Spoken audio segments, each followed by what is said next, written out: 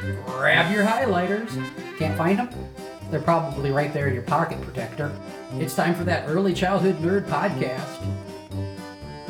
Let's get nerdy. Here's Heather.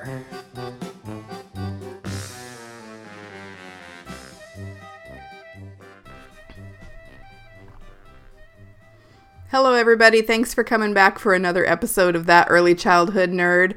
I'm Heather, and Lisa is with me today.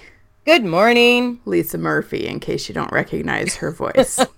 That My Lisa. Fran Drescher voice. Oh, Oh, my God. Yeah, you should do a whole podcast in a Fran Drescher. oh, Pablo would kill me. That's what he calls me. Oh, my God. He's Nice. Like, I always sound like Fran Drescher. Oh, nothing wrong with that. Gosh. Nothing wrong with that at all. But another reason that you should look up the Weird Al movie from the 80s that I've told you about, because she's in it. It's called UHF. Anyway, so Lisa and I have been talking for a long time now about digging into the adult roles during play that are described in the book, The Play's the Thing by Elizabeth Jones and Gretchen Reynolds. What's the subtitle?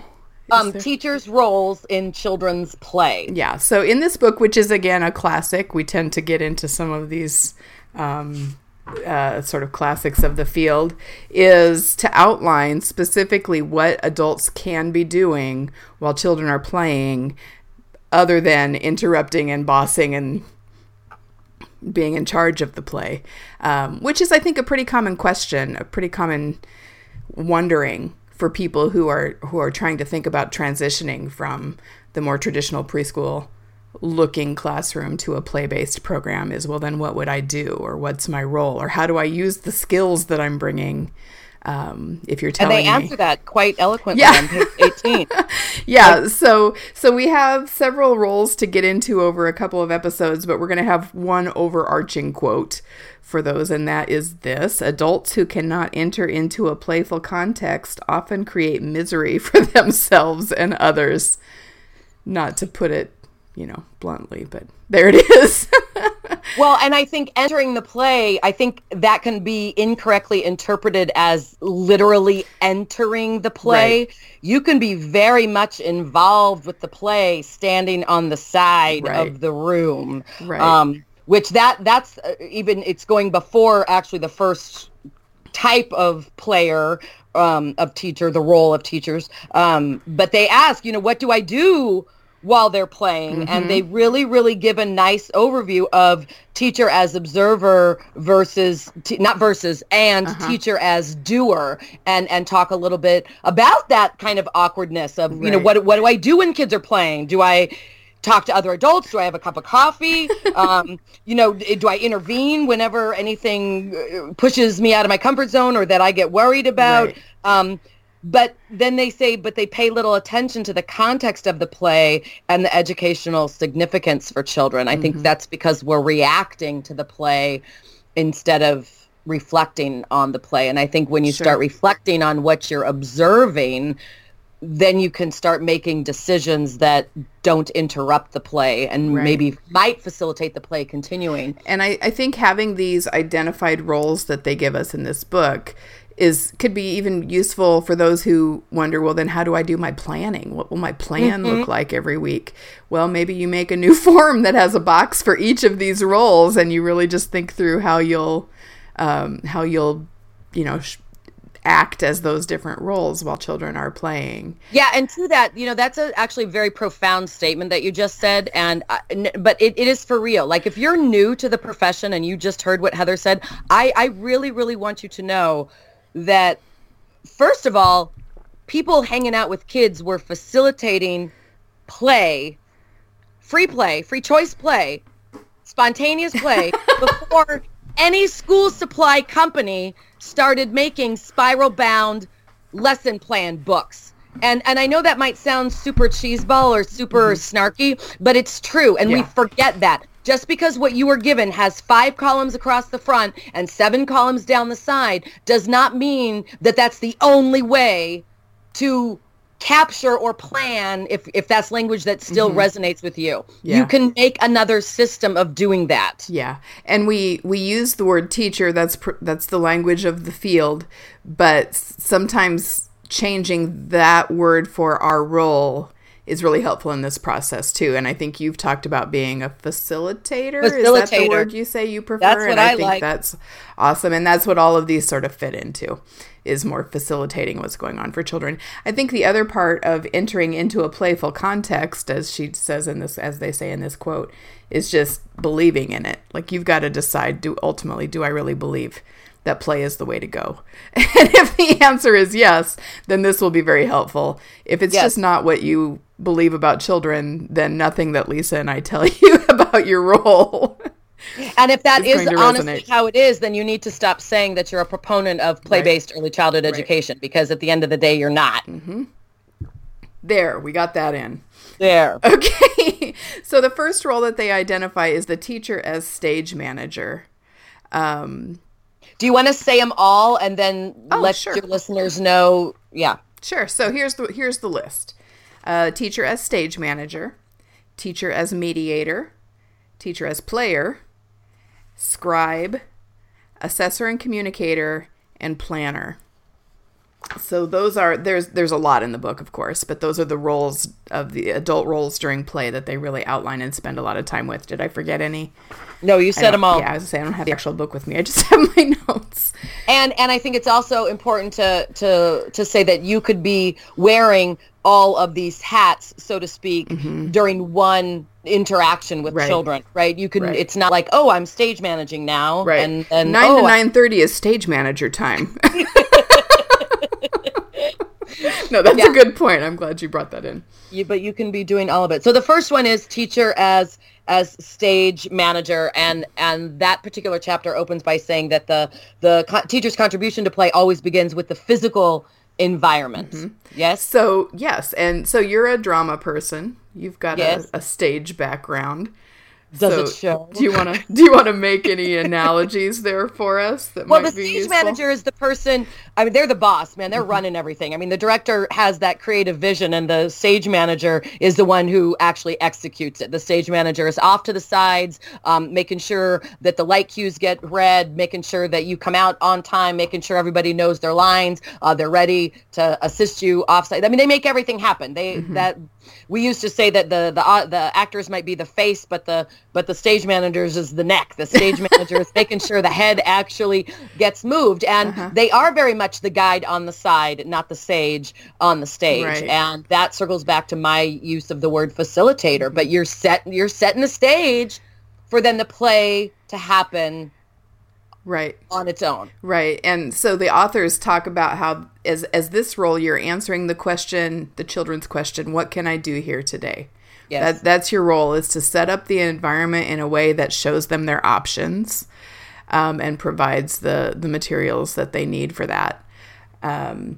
It's up to the adults to provide enough space, materials, and time, and I'd say time is the most important, by arranging the environment so the play can happen. Right. And what I'll add to their words is that you're also bringing in flexibility, which circles back to like breaking up with the control, because I might set the stage so that there are invitations, because not every kid walks into a space and instantly gets that, oh, I can do... anything I can do what I need to do within this room. Not every kid brings that to the table right away. So I might do some provocation, some provoking, or some invitations. But at the end of the day, I don't care what they do with you. If I put a puzzle on the table and you bring it to the floor, knock your bad self out. You know what I'm saying? Yes. But that's what I'm implying when I say bringing your flexibility to the table too. Right. Right. The part of this section that really got me thinking, and honestly, I have not quite solidified a lot of that thinking, but the idea of the figure ground relationships. Yes. And I've been trying to look for like an easy definition of what the figure ground relationship means. But in the book, they talk about, and I think it's, if I remember right, it's even in the, I'm picking things up that they are done with and putting them back in their spot, so that they can see their options again. And it's you're making clear the relationship between the background stuff and the materials that are out there for them. Does that making sense? So for me, the whole conversation that I've been having with myself about cleanup times with children came into this element too, where because I've always sort of felt like I need to apologize if kids are playing and they're engaged and I'm kind of around putting away the things that they've moved on from and not making them come back and get it because, whatever, we need to raise these responsible adults who will pick up after themselves. But that's actually really an intentional piece of what they're talking about here as the teacher, as stage manager, is putting it all back in place so that they see their options again, or so that the materials don't become just the clutter around them. It's an invitation, like you said. I read this book a long time ago and then reread it when you first, said, hey, I want to unpack this again. I'm like, okay, what my side notes at the time when I very first read it, I was a younger teacher, and I knew in my heart that I didn't have the same cleanup issues that everybody else had. Like, to me, it was like they've moved on. I'm like, this book, this chapter gave me the language that I needed to defend kind of my position, my laissez-faire. They're like, why aren't you should make them clean. I'm like, why? They're busy. Right. It's like a sous chef. It's like somebody helping you when you're in the kitchen, but you got to be able to read the cues, right? If I'm over here but it's, I don't know, it's so much of it is reading nonverbal cues and picking up on things. Like, how come you didn't do that? And how come you, like, okay, well, they're still using that. I've watched them go back and forth, so I'm going to leave that be. But nobody's been at the easel for a while, so I'm going to fill up the paint cups and put some fresh paper there so the invitation can be clearly seen again. Yes. Yeah. And that's, that just describes my process a little bit too. Like I said, I always felt like I needed to apologize, and because I'm not a tidy person in my own life, I just assumed, well, it's because I don't care if they're tidy because I'm not tidy. But it does come down to this. This chapter gave me the language to articulate further what I'd already been kind of working through. Yes, I agree 100%. And they say to play requires the ability to choose in this chapter. So part of what we're doing is giving them their choices and real choice. I actually think, I think I've said this on your show before too, the more I think about it, we're out there with our, our signs and our slogans and bumper stickers about play, play, play. But I think if you really unpack that, I think what we're more protectors of is choice. Yeah. Because out of an environment that facilitates and allows or permits choice and freedom comes play. Right. And it's not the same as giving them two activities and saying you can choose from these two activities. That's preference. Correct. That's not real true choice. Correct. And so it's not meeting the same need that we know allowing children to choose can meet. It might be a very healthy baby step out of being the boss of everything. Yes. But it's not your end goal. Right. You hang out there for a little bit, you get your sea legs back, and then you take another step. Yes. Which is good morning, come on in. Here it is. Knock your bad self. Here is the choice. Yeah.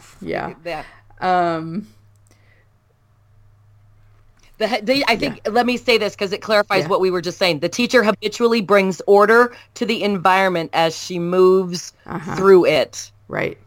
Because I want them to see clearly what is available for their play. So play. It's a perspective thing then too, because it's not order for the sake of being in control or being clean or being tidy or what the outside people might think. It's order for the sake of stage managing, like making sure things are in their places when the players need them, and they can see what they're looking for.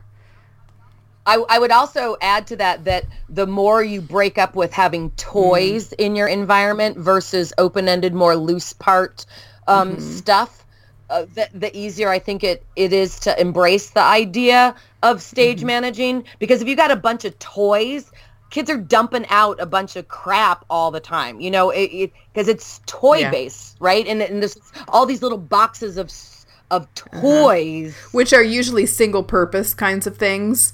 And so once you've done that single purpose 20,000 times in a program where you spend 10 hours a day, 5 days a week of your life, You got to create. You start turning it into Right. parts. You've got to create excitement in other ways using those same toys, and then we get annoyed about it. Spontaneously creating order out of disorder to make the possibilities clear to the children, and acknowledging that the classroom is the children's, not the teachers, and so she's always setting it up so that they can recreate. Yeah, right. it.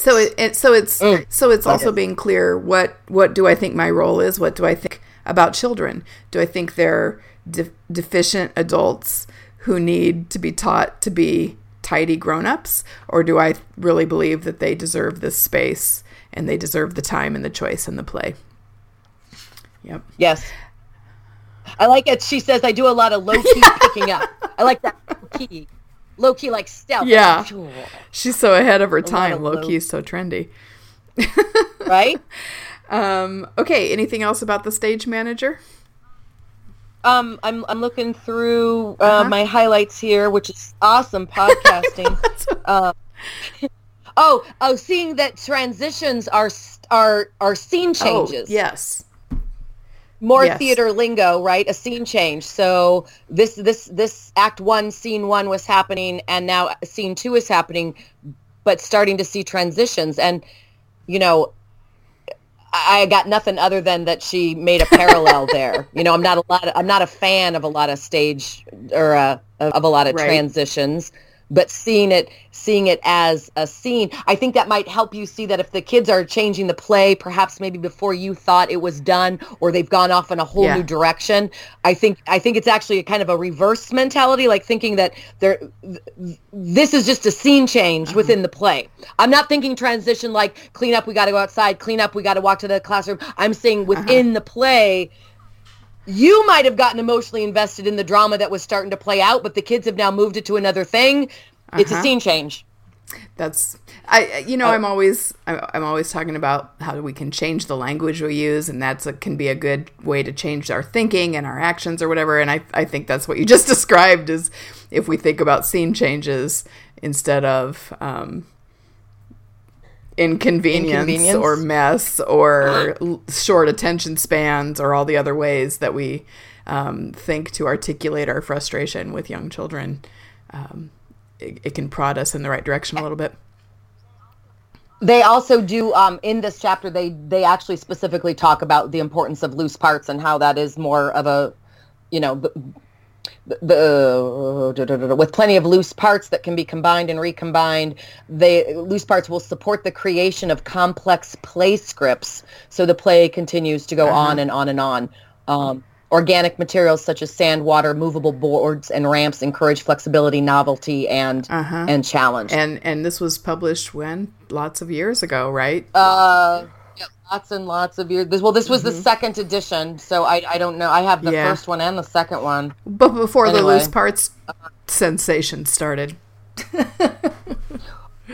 Well, we know this, right? But loose parts started 71 when Nicholson wrote his article. Yeah.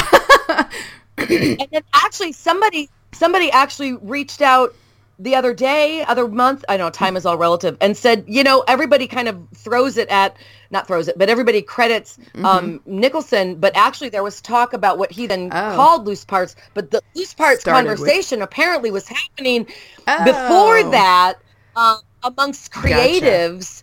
Gotcha. We kind of jumped on it as the idea of, all the junk from the side of the road. This counts as a loose part, but that was kind of before the trend, then maybe I'll say, before the trend, way before the trend. I mean, it's trendy now, but I'm like, but so is Reggio, and they toured their first Reggio tour, the first 100 Languages of Children tour through North America was in 1988. But people but Reggio is so cool and modern, and now it is. Glad you know about it. It's been around for a long time. Yeah. Okay. So, and timing the curriculum also, that's I think a nice concept of being very, very flexible. Timing the curriculum. That's a great phrase for it. And just to remind ourselves that if we're talking about stage management as setting up the environment, then our schedule and our time expectations are part of the environment. And I would say that the continuous theme through this particular chapter comes back to reducing your need for control and reducing the need of your own ego. which is hard, we know, but worth it, and what kids need from us. So yeah, and if you do it, your job really does get it's hard easier. to sell people that before the fact, but and I tell people you're not going to believe it until you actually see it. Yeah. You're not. And I'm not looking after the easy, like, oh, it's so much easier now. It's just that you're not so stressed out.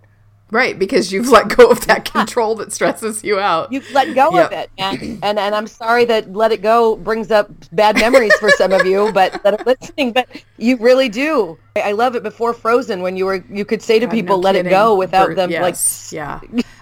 Fun fact, I've never heard the song from beginning to end. I've never. No, oh, that's you want me to fine. sing it for you? I'm good. I just have seen children sing snippets of it. I've never heard the whole song.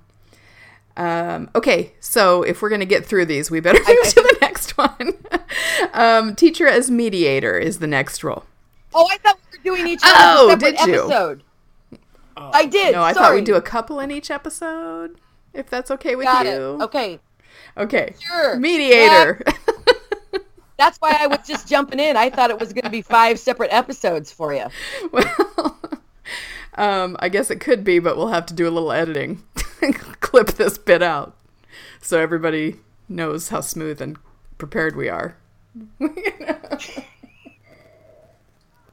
Teacher as mediator. So teacher as mediator. Which, of course, what's your first thought that comes up is like conflict resolution, right? Or referee, or, what's that? Yep. What's that about? Teacher. And I think the little nutshell that I have in my notes is that this is modeling and explaining problem-solving skills, which could be during conflict, but could also just be, they're in the middle of play and they can't find a prop, or, they can't decide which direction to go, or they need something else. Or going back to the figure ground relationship, if the child, while they're playing, is so focused on their own play, whatever that might look like, whether it's digging in a sandbox or building a block tower, it's not that they intentionally knocked somebody's thing down. It's just they literally didn't see it. They weren't aware of the fact that their play might have been spilling into the play of somebody else. And they straight up say that among animals, children, and nations, territorial problems often lead to conflict, which is so true. And I couldn't help but not hearing Dan's voice. I don't know if that was too many double negatives, but all I heard as I reread this chapter was stop making moral issues out of development. Another one of my favorite quotes ever.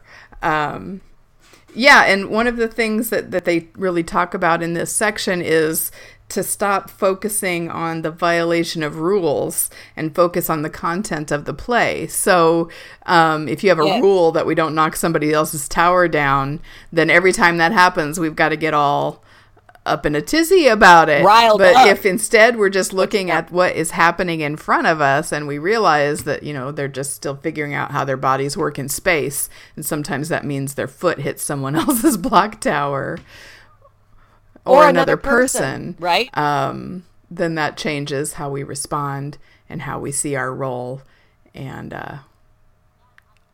And I would circle back to the episode that we unpacked a couple times ago, which is that understanding versus patience. If you are a regular listener, and if you're not, go back and listen to that one. But if you're bringing your patience bucket to the table, you are going to run out of patience. You're going to run out. Oh my God, he's always knocking stuff down. Oh my gosh, this kid every single day is not. But if you're understanding where they are developmentally, you're not going to be as reactive when you mediate certain situations. Yeah, one of the other things in this section was when they talked about children's agendas not matching. Correct. And then our role is to sort of make those connections for them. And sometimes it's as simple as saying out loud what you think just happened and leaving it at that. Mm-hmm. So, oh, you didn't see his tower and you bumped it with your elbow, and now we get to rebuild it. Just something really simple like that. Just articulating what's happening. Speakerphone. Yes. It's just putting out into the air what you just saw, and you're not filtering it through any kind of interpretation. You're just stating Yeah. the facts. Yeah. So I'm trying to think of the specifics of this example, but there were two little boys, and they're 4. One was 5, one was 4, and the 5-year-old who has older brothers was doing that. Put the toy in front of you and then pull it away. Put the toy in front of you. That I'm sure he had experienced 100 times with his older brothers. And the younger one who was trying to get the toy was very frustrated by that. And at the end of that day, the teacher that I was coaching wanted to talk about it. And I said, well, all you really needed to do there was articulate what was going on. You didn't need to fix anything. And she said, yeah, that's what I did. I told the older child that he was making the younger child really unhappy, and that he should stop teasing and all this. I said, no, that's not what I'm talking about. Yeah. You could have just said something like, does your brother play with you that way? That's fun for you, but he doesn't like it right now. Or, just describing what you see in that sports broadcasting. He keeps waving kind of that toy in front of your face. Right. Yeah, and there it is. And you can diffuse so many situations by just being, the facts. No emotional response. Right. No interpretation. We're not talking about morals. You don't know if he's frustrated or not. So why are you throwing that at? Right. Who knows? Exactly. Who knows what's going on? Yeah. State the facts. Yeah. He's waving that toy in front of your face, and you are crying. Yeah, it looks like you don't like it. But being okay, and this goes that next layer of the onion, being okay to sit in that space. Yeah. And not be in a hurry to fix it or make it better. Mm-hmm. And that has come, my comfort with that has definitely increased with experience and age. Absolutely. And so I'm in no hurry to make this better. Yeah. If we think about what a mediator's role really is, it's not always to solve the problem. It's just to create a system where both parties can say what they need to say or hear each other, or engage more calmly than they would if that other person wasn't there in the middle. It's not always judge. Correct. Mediation is different than judging or deciding or controlling. It's modeling. Mm-hmm. Mm-hmm. And that's hard to do. And to go back to the stage manager component too, if you are overly distracted by your schedule or staying on task, or we got to get to this or we got to get to that, that adds to the difficulty of feeling comfortable and confident of sitting in the space. Yeah. And I'm not judging. I'm really not when I say this, but if in your brain you find yourself being like, oh shit, we got to get snack out. You are going to be in a hurry to put resolution on the situation. And the reality is that you're going to resolve it to something in your world, not to where the kids need or want it to go. Right. And lose a lot of opportunity to help them grow and develop. I said to a workshop group a couple weeks ago that my job is not to make every situation better. My job is to assist kids in developing the tools that they need to navigate these situations when they come up in the future. Right. Because if we solve everything and send them on, they're just going to keep relying on other people to solve things for them.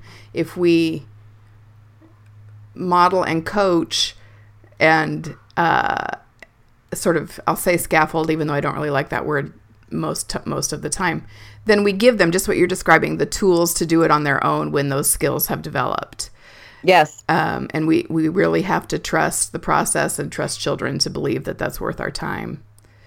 And being sent to timeout does not deepen. It does not. No, God. And so there's the reality, too, that the words that we use during those mediation events, whatever those opportunities, that external talk that we provide can become their self-talk as they hear it a lot and they've had consistent experiences with it, and then they have some of that language they need to process it. So there's a language development component in there too, that contributes to the social and emotional development. As we know, it's all tied together.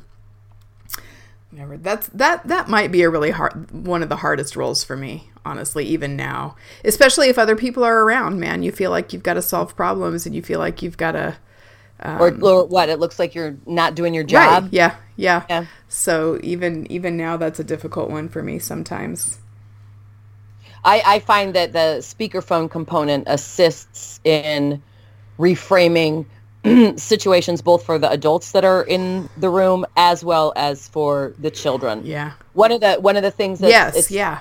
right. So I was outside and just wandering around at a childcare center, and I wandered into the toddler yard, and I could see that the teachers were getting frustrated, and one of the kids was just riding his bike consistently just into the side of the building. And all I said, I had no agenda at all. I walked up and I was like, wow, you are really just banging the side of this building with your bike. And the teacher looked at me. I kid you not, Heather. Her mouth dropped, her eyes opened, and all she said was, I didn't see it like that. Sorry, yeah. She just saw like this defiant kid who wouldn't stop banging again. I'm like, you're just banging. Like dial it back. They probably man. had like destruction and all those fun words going through their head. And she'd move him away physically, and he'd ram back in the side of the and you're building. just doing it. Yeah. And she's like, thank you for that, Yeah. You're wondering what happens when you throw the beanbag across the room. Uh-huh. Yeah, that's true. It is. All we're, I do we're is mediating for the other adults sometimes Exactly. too. Yeah. Yes, Yeah. I agree. Yep. I'm looking to see if I had any sidebar notes. Yeah, boom. I don't have any. Yeah, I mean, we sort of. There's an art to that, and I don't want to reduce this. To me, this is one of the serious secrets of good teaching is how to be always in the middle, but never in the way. Oh. To be seen but unseen. I had a child tell me that one time. I swear to God, to this day, it's the biggest compliment that I have ever received. He said, Miss Lisa, you're always in the middle, but you're never in the way. Wow. I'm forever scanning. Mm-hmm. But I do not need to be in the middle Right. of anything at all. Right. But I am a wicked, amazing observer. Right. Like and because I'm constantly just paying attention, because I'm not distracted by executing a lesson plan or a curriculum, or, I'm not distracted by that stuff. Yeah. So I actually think it's this interesting tipping point where when you let That's some the of that show. other stuff go, Go get your you nerd actually on. become better at your craft. Because you have time to get better at your craft. Right. Oh, and just to think about it as a craft and not a job or a calling, I think can really make a difference too. Yeah. All right. So we did 2 of them and we're at half an hour. Okay, so that's we should probably end this episode. So leave it as and get one. back Leave it as to one. the others. One episode that we've unpacked 2 of them. Yep. We got 3 We more to got go. it. All right. All right. So I hope everyone comes back for more of those the name of teacher the book roles. again. And thanks for listening. The Play's the Thing. Elizabeth Jones, Gretchen Reynolds. Teachers' roles in children's play. Awesome. It's awesome. Heather. All right. Thanks, Lisa. Bye, everybody. Bye.